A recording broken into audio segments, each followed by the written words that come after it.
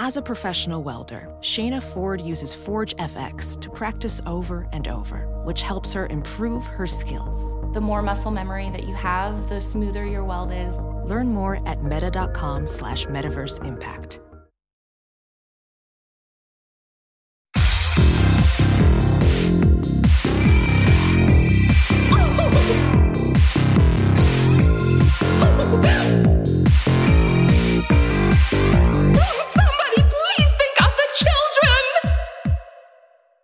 And welcome back to Little Cuts, And welcome back to Little Cuts, our weekly mini-sode where we dig into the things that we've been watching, I believe, recently. I'm Tim. And I'm Mary Beth. This week we are talking about Far Off Planets, New Orleans makeovers, murderous poppers, a Spanish giallo, the grandfather of found footage, and creepy boys named Bob. Cool. Yeah. Hell yeah. Love all of that for you. Yeah, same. I know this isn't one that you're talking about, but I did see on Twitter that you finally saw ISS. Wasn't that intense? Yes! Oh my god. Sorry, my eyes are like aggressively itching all of a sudden. But yes!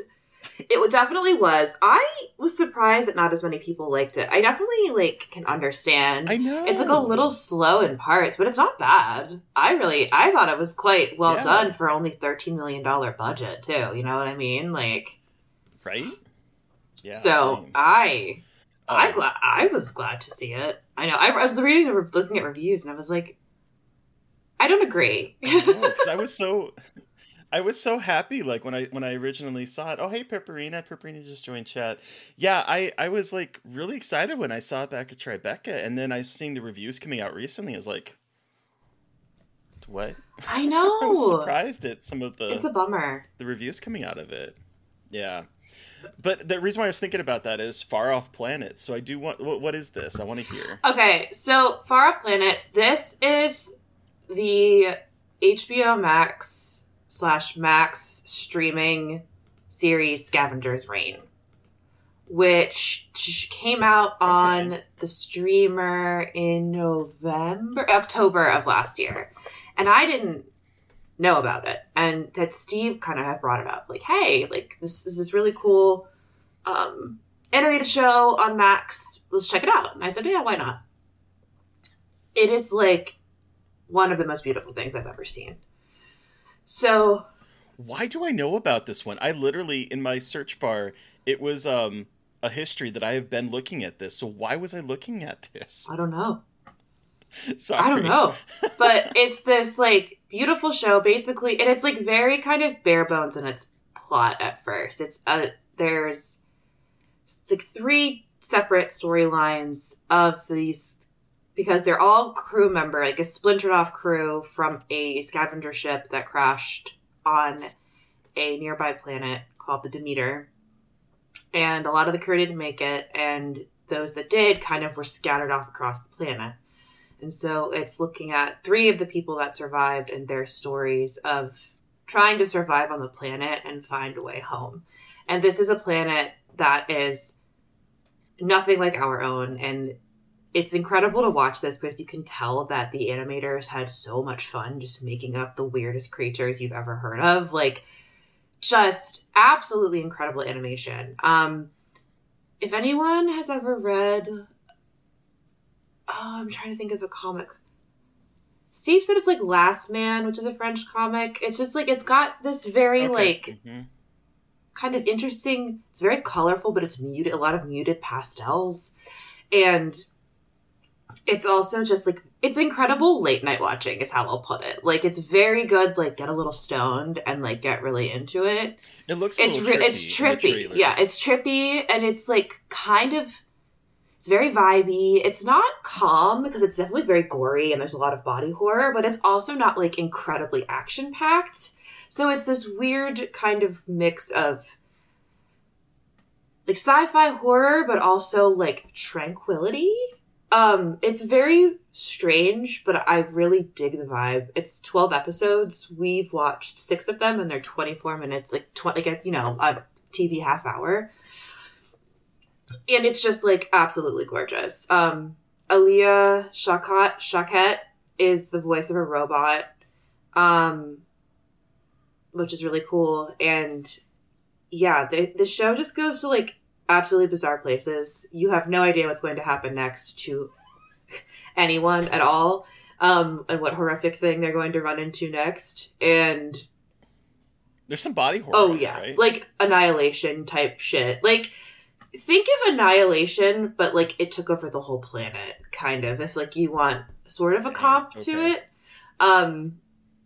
There's something that involves like an alien mind controlling someone and feeding them black goo and having it kill for him. It's all just like very strange, but it's really good.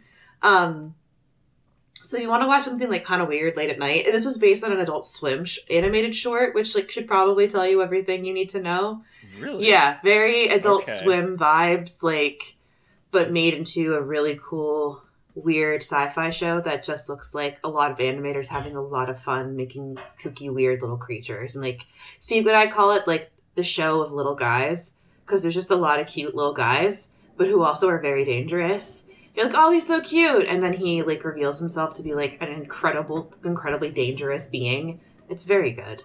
It look like the animation looks stunning, and I don't know why I was looking it up. Someone told me about it, or I read about it somewhere. I don't know, but it's so weird that I was like, that sounds so familiar to me, but I haven't seen it. And then I was like, why is it on IMDb, like in Weird. my search bar? So I'm glad to hear it's good. I've been meaning to watch it apparently. Absolutely, highly recommend watching it. It's just like an incredible experience. So yeah, New Orleans makeovers. So I had wanted to talk about this last week, but I didn't get the screeners until late, and so I didn't have enough time to view it. But it is out now. The new season of Queer Eye Oh, is out as of Wednesday. So by the time this episode airs, it will be out for people to watch and enjoy. I have to say, might be my favorite season of the show. really? Yes. It's been kind of hit or miss the last few years. I think the pandemic, post pandemic, and during the pandemic and everything, it kind of lost its luster for me a little bit. And this season is like a return to form in ways that made me reminded myself of why I initially got hooked onto this show.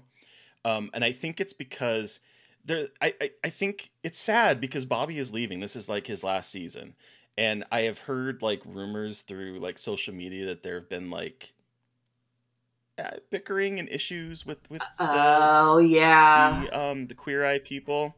So I don't know, and I don't know how much true that is or if that's just speculation, but I know this is Bobby's last season, and I'm really kind of sad about that because on screen these guys have so much chemistry together, and this is the first season where like I was like, ooh, Karamo actually has a purpose. Karamo is for those who haven't watched the show, he's sort of the culture guy that kind of he chats with people.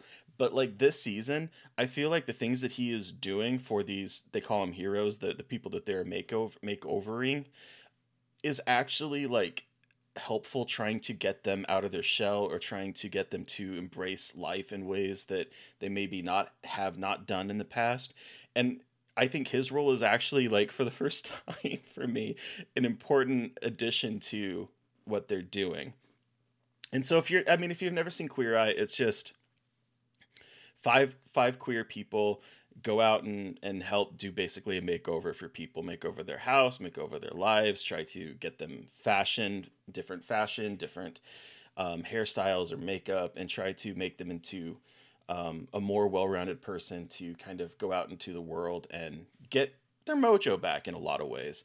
And the people this year are great. There is a deaf teacher who is who runs a football program at a high school, and that was really really good to see. There's a clarinetist who performs on like streets and has performed for like um, presidents and is really talented. Following her and her new career path as she is like getting into mid to older age. And I think the heroes this year are just wonderful people that I was like, this is really good, and this is why I initially started watching the show. So if you're a fan that kind of fell off, I do think this is the best season that I've seen of it in a long time. I've seen all the episodes, and I really wish I could have talked about it last week, but it is all out there for everyone to view now, and I highly recommend it. Okay. Yeah, I haven't really kept up with Queer Eye for a while. It kind of got on my nerves a little bit. Yeah, same. It just felt a little bit like the whole like toxic positivity, and I don't know. It just like it got a little old. So I'm glad to hear it's getting back though to like its roots, because I loved the first couple of seasons. Like I definitely loved what they were trying to do and the goals with it, but it kind of fell off, became a little bit gimmicky. You know what I mean? I'm like, okay. And it kind of felt like they were just sort of going through the motions in some of the seasons, but like this, for whatever reason, and this is their second season in New Orleans, because they did last season in New Orleans too, and I didn't really care for that one. But this one, actually doing really good, and reminded me again why I fell in love with the show in the first place. And it's sad, because Bobby's leaving, and I don't know what they're going to do next. But if this is the last season, they're going out on a bang. Good. Well, hey, at least that's happening, you know? Keeping the gays, but going murderous? I want to hear about Murderous Popper. Okay. How do I describe this movie? So, I got this link in my email about a queer horror film that, you know, was coming to like select theaters, and it was made by Todd Farrell, who is a pretty big pioneer in the queer cinema space. Like he's made a lot of like very gay, low budget movies, including one about a gay serial killer that also stars Parker Posey. So this is his latest film, You Can't Stay Here, starring Guillermo Diaz, who was in like Scandal and things like that. And I was really curious because it's a cruising-esque erotic thriller where this guy is a photographer, and he was closeted, and his wife caught him with a man, and he is now going through a divorce with his wife. It's rather amiable, but like, you know, he also was taking care of his sick mother who was in the decline, and he's trying to make it as a photographer, and it takes a lot of his photos in Central Park of men who are cruising. A lot of his subject, like he does a lot of watching through his camera and taking basically like documenting the cruising culture in New York City. But then also he himself is cruising as well. And there's a lot of gay sex. Thumbs up. A lot of like looking at cruising and kind of like and this also is like the danger of it, because at one point he sees someone kill another man in the park, and he becomes like linked with this guy, and it just kind of descends into this nightmarish portrait of a guy who's who's like both closeted and open, and is ashamed of himself and not, and is like going through all of these emotions and trying to exist as a gay man in the 90s in New York. And Murderous Poppers is part of my description because this killer, this like gay serial killer, uses a special kind of popper to knock out his victims and basically like drugs them into not being able to move while he kills them. Which, look, I have never seen poppers used like this. So, like, this movie is just, like, very queer in that. Like, it's not afraid to talk about jerking off, about sex, public sex in bathrooms. It's just, like, incredibly gay and not tabooing or shaming anything. And it's very low budget. Some of the acting is, like, but it feels dangerous in a really interesting way, in a way that like a lot of movies aren't afraid to feel.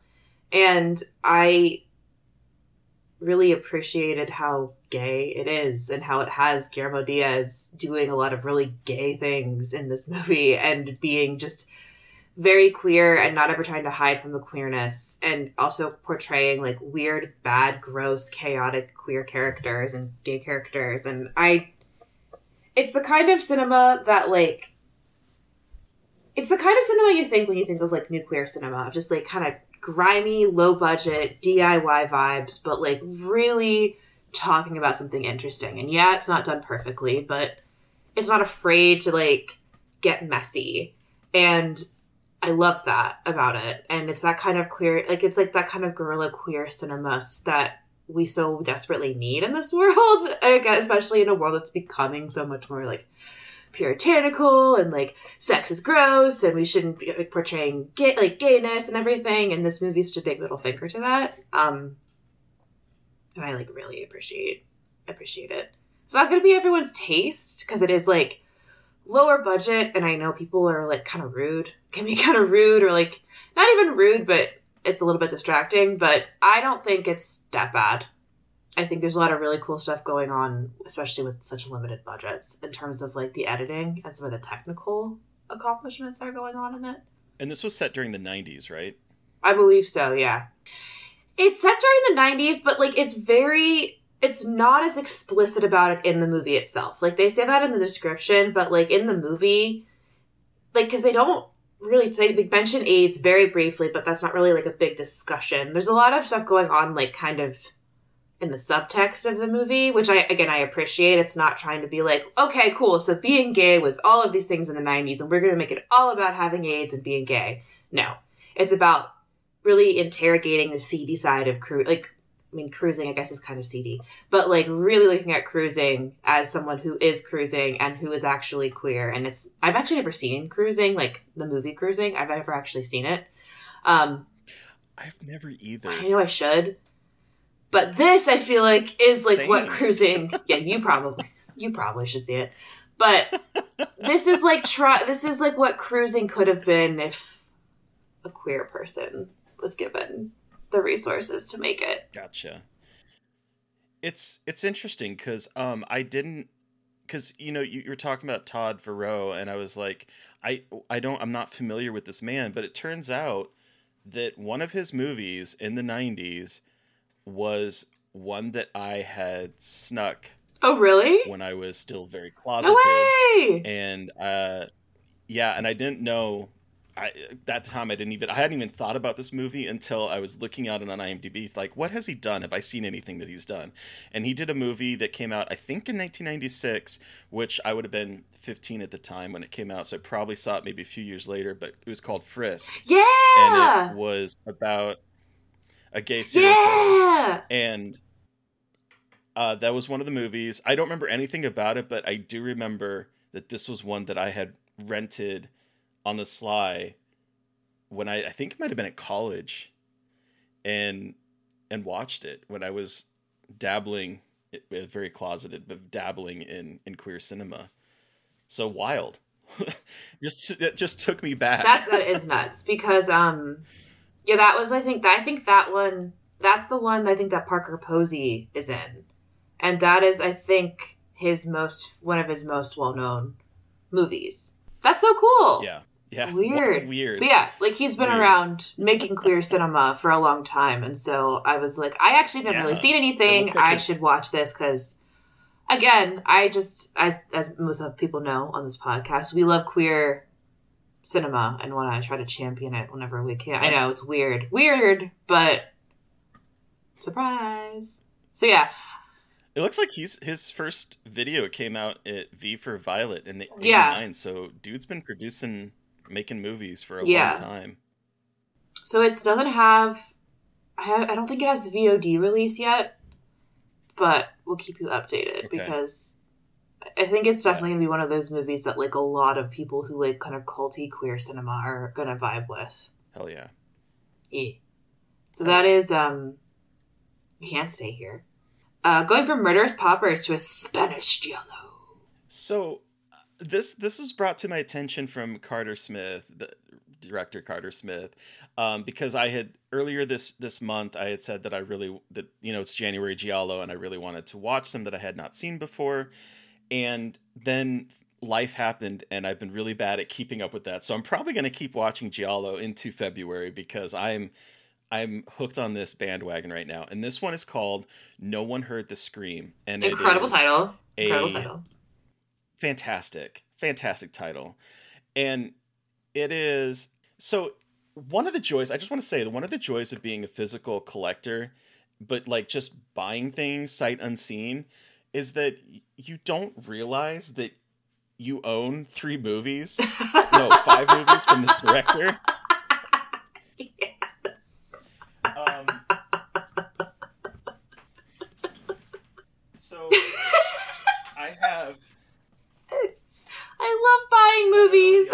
watching them. It's my favorite activity. But I have the Cannibal Man, which is also directed by Eloy de la Oh, Iglesia. incredible cover. He did, right, isn't that great? And I am definitely going to be watching this. And then he made these movies that I believe they're pronounced kinky, and they were movies that were about juvenile delinquents kind of in the 80s. He's gay. He's a gay director, and these are apparently very either homoerotic or are outwardly queer. He also did one that I don't know where I have it, but the Quinky? oh, this was from Severin. This was a Seven release that came out last year. And then he also did one that is a movie called Pals, that was released by Vinegar Syndrome. It has a very evocative cover of just a man's nipple. It says Pals. So I have them. I've never watched them, but now I'm definitely going to, because No One Heard the Scream is about a high-class escort who goes to London, and she sort of has like a sugar daddy that has paid for her apartment and gives her money, and she goes for one weekend a month to London to be his pal for the weekend. And his pal. There's one weekend. Just his pal. There's one weekend. He gives her like an airplane ticket every month, and she comes back and spends the weekend with him. And then she gets her apartment and stuff. And one weekend, she's like on the way to the airport, and she's like, you know what? I don't really want to go. So she cancels her plans, goes back home, and yeah, exactly. And she lives in this building. I get the feeling that it's a newer building, and there's not a lot of people there, and it's made of offices. So it's basically her there, and like a deaf, not deaf, but very hard of hearing concierge.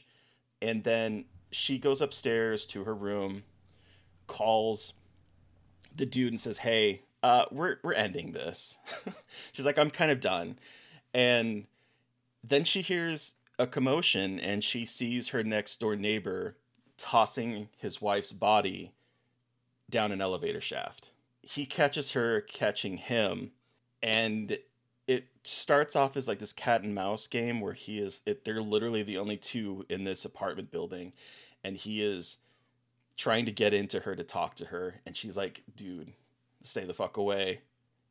Her phone's not working. He cuts the cords. Doesn't allow her to contact anyone. Gets inside and basically tells her, "I don't want to kill you. So what we're going to do instead is you are going to be an accomplice, and you're going to help me get rid of this body, and you're going to help me do all of this stuff so that you won't go to the police. I don't have to kill you, and we can just be done." And so that's the setup of this initial Jesus story. And it goes from there to some very twisted romance type thing. And I'm watching this and I'm like, okay, I don't understand why this is classified as a giallo, because it does not have the hallmarks that I'm used to seeing initially in an Italian giallo film. But by the end of the movie, it has a corker of an ending. The ending of this movie is a real fucking corker. I gasped at what happens at the very end, and it makes you kind of relook at what's happening in the film in a way. And I was like, oh, this is totally a giallo. But it's one of those that holds its cards very close to its chest until that final act. And it's a little iffy in spots. I do think there's some pacing issues as we get towards the midpoint to the third act is a little not so great. But overall, I really enjoyed this. It has a lot of homoeroticism in it. It's wild. This was a wild movie. I believe it's streaming on Shudder right now. It's also on like AMC Plus. There's a Severin release of this one as well that I desperately want to buy. This movie was great. It was such a surprise, and I'm so glad that Carter Smith sort of pushed it in my direction, because I am now obsessed with Eloy de la Iglesia, and I want to watch all of his work. You've gotten me like super interested in this now. Huh. Okay. I have never heard of it. I already have the Quinky collection pulled up because I'm like, oh my god. Yeah. So I'm very excited to watch the Kinky collection. It's 3 movies. I'm very excited to watch the Cannibal Man and Pals, and I want to try to seek out everything that he's doing because this man was gay, right? I think the other important thing to note is that No One Heard the Scream was being produced during the Franco movement in Spain, and so like there was a lot of working around censorship issues of trying to be political. This movie is darkly funny too. There is a really hilarious moment in this movie, and it just seeing all of this stuff come together and seeing what he has to operate in as a gay man making provocative cinema at a time when like censors were very big in Spain. Censorship was very big in Spain. Great. So highly recommend this movie. Okay. Loved it. All right. Well, a new thing to become obsessed with. Yeah. Cool. That sounds awesome. 1973. Wow. All right, let's go to another, I'm guessing, older film. I want to hear about the grandfather of found footage. Yeah, so a little bit of context here. So in an attempt to like make some kind of dent, Twitch. Who is Twitch? I don't think Twitch has ever been in here before, by the way. Twitch, you did in fact guess it correctly. But let me preface this. So I was wondering. So in an attempt to like make a dent in my watch list, I made a bucket list of 2024 movies in 2024 I want to watch. All kinds of years, genres, whatever. And it's just like I went through my watch list and just picked what I think kind of what I really want to watch this year, theming it around my own movie, things I really want, like I really need to see, etc. And the first one was Cannibal Holocaust. Because I have never seen it, and I know I needed to see it for a plethora of reasons, and I'm writing a book about found footage, so, like, I need to have seen it for, like, every reason known to man, so I finally sat down to watch it. And, what are your thoughts? The note I wrote was, I 100% understand why this is technically, like, from a technical perspective, an incredibly important movie, but Jesus Christ. And that was, like, my big note about this movie, because I didn't really know much about it. Because it was one of those things that I tried to, like, kind of stay away from, because I wanted to, you know, when I finally saw it, be shocked. And, well, I was pretty shocked by this movie. Makes a lot of sense. It really is quite intense. For those of you who haven't seen it, it's essentially the first half is a traditional narrative about a professor going into the rainforest with a guide to find a missing crew of American filmmakers who went into the South American rainforest to film a cannibalistic tribe. And what they discover is a terrifying, sexually aggressive, horrible group of people who can't speak English and don't wear clothes and rape women all the time and are always naked. You know, like really great representations of indigenous peoples and their traditions. And whilst they're doing this, they then discover the footage of these filmmakers. And the last half of the movie is really interesting in how they are literally watching footage that they found in the rainforest and assembling it to create some like big crazy thing. And then they, at the end of it, they're like, uh-oh, maybe we shouldn't release this. It's just like an hour and a half of depravity. You know what have you seen this, Terry? Mm-hmm. Yeah. Oh, yeah. It's just like, I watched this in bed, which was like really dumb, but whatever. And I was like turning my computer away from Steve because I was like, I don't want him to like think less of me for watching this like right now. Like, this is like a lot. I was like, it's a lot for me to be watching this, especially the turtle scene.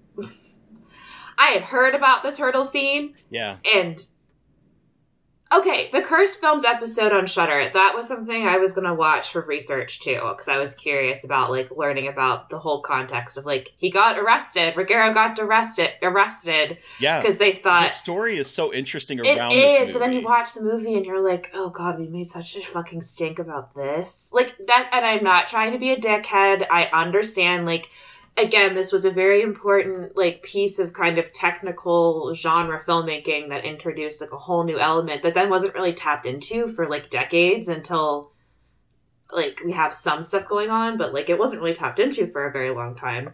So it's really interesting to like see the format being born. It's just very interesting that this is where the format was born. So there's a lot of rape, like more. I expected like gore. I did not expect, and that was what really threw me off, was like how much sexual assault is in this movie.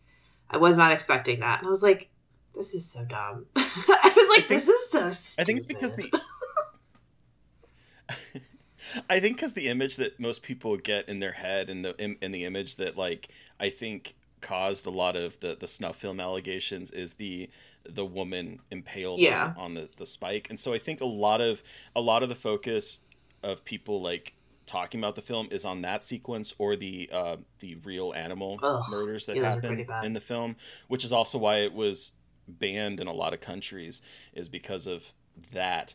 And so I think a lot of the conversation is about that and misses the fact that yes, there is a lot of sexual assault. It's just like such a, if it hadn't had this like reputation for the found footage element, I don't know if I really would have watched it. You know what I mean? Like it just feels like another Italian exploitation movie that is like, look, violence, and people will watch any violence. And I'm like, yeah, right. You're just using that as an excuse to show women with their tits out getting brutalized by men. And like, you also, and like, I know that this was made in the 70s, but really, really not good Indigenous representation in that movie. Again, I know that is a very basic thing to say, but it just, wowee, good Lord.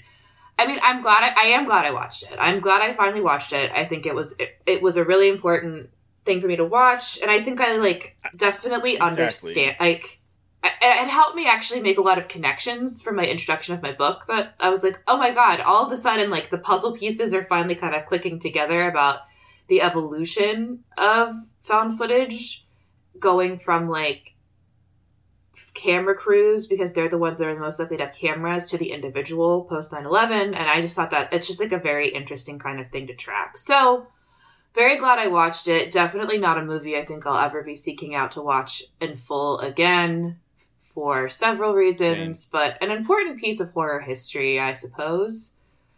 I kind of wish it wasn't, I do but think it is. So we kind of have to just see and look at and interrogate that about why it's yeah. It is. I do think it is an important piece of horror cinema.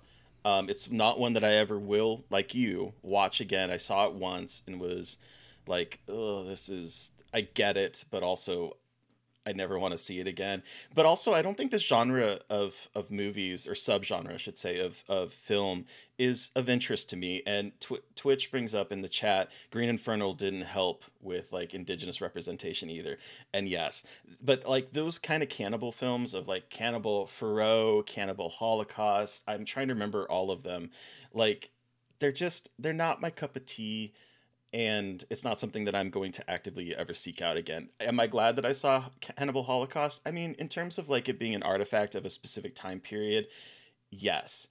But at the same time, I'm with you. Not something that it's just like I want to ever see. It's so funny because they go from these scenes of like obvious skeletons that were bought in like a party city covered in beetles. And you're like, haha, that's funny. And then it's like a turtle being split open, and you're like, Christ on the cross, like what the fuck?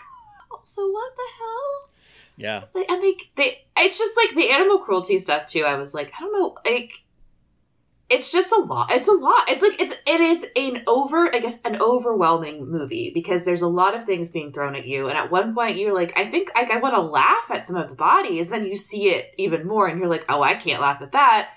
And there's just, like, so much happening on the screen all the time in terms of, like, sights and sounds and things that you can almost taste and smell and feel. So, like, again, hey, you know what? Good for him. He created a sensory overload. At what cost, I'm not quite sure. Yeah. But yeah, so I finally watched it. And I can say I've watched it now.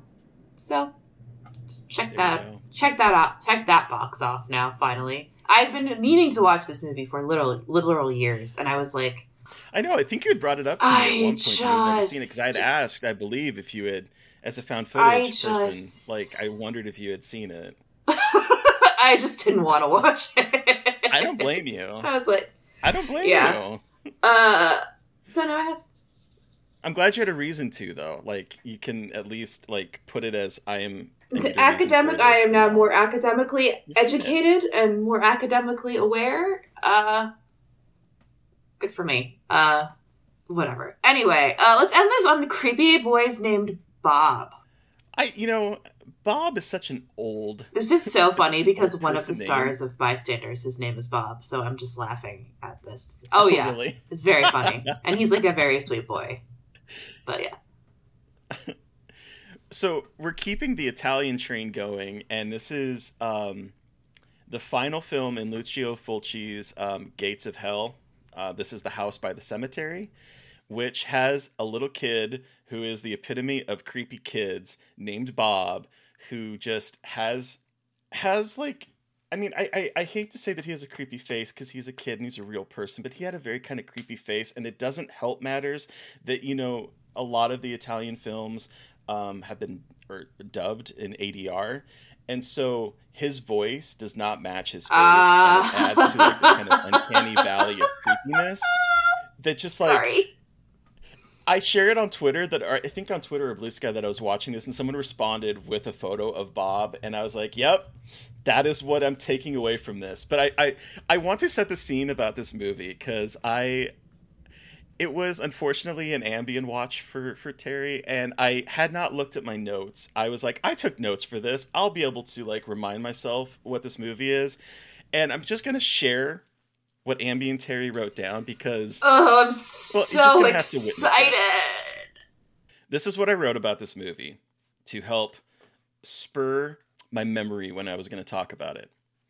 The most weather bar attack I've seen. I don't know. He's like, move over Argento with your silly best. What? Dude had it on his hands, biting him, and then her take scissors and just keep stabbing and pissing the knife in? Blood everywhere. I love I don't know. Poetry. Beat poetry, word salad, right? I don't know what I was trying to say. I don't know what you were trying to say either, honestly. And literally, I was like, okay, I'm going to talk about House by the Cemetery. I took notes while I was watching it. I'm going to look at my notes right before recording, and I was like, wait, what the fuck? What the absolute fuck? And some of that is because I was doing swipe controls on my phone as I was like taking notes. So some of it like is just because I'm gonna give you maybe 10% of that. I'm gonna give the other 90 to the Ambien. Okay. I think is what I'm gonna do there. Yeah. Because you would have noticed if you were. Yeah. Ambien Terry's thumb said, "I don't care where I'm going. It's just a good journey." Basically. Oh my god, that would be so good. What? Somebody write a short where it's Terry on Ambien thinking it's a movie, but there's actually a murder taking place.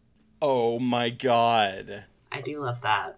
No one steal that idea, because I want to write that. Oh my god, that is actually quite brilliant. Oh my god.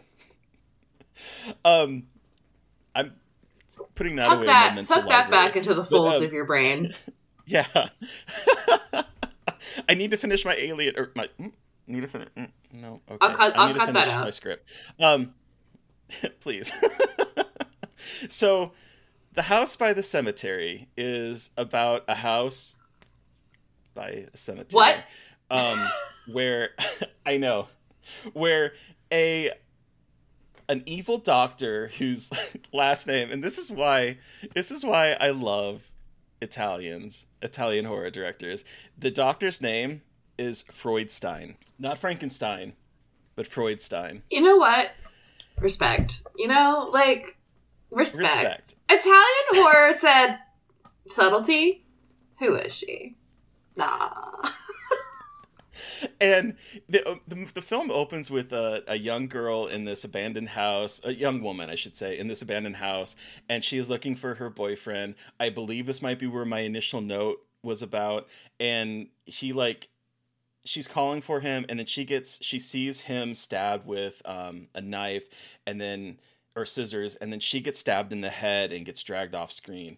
And then it cuts to New York, where Bob and his parents are packing to move into said house that apparently his dad, who is studying old houses, is following in the footsteps of like a coworker that used to live in the house, and then I think murdered someone and killed himself or something. I don't 100% remember, but okay, yeah, sure.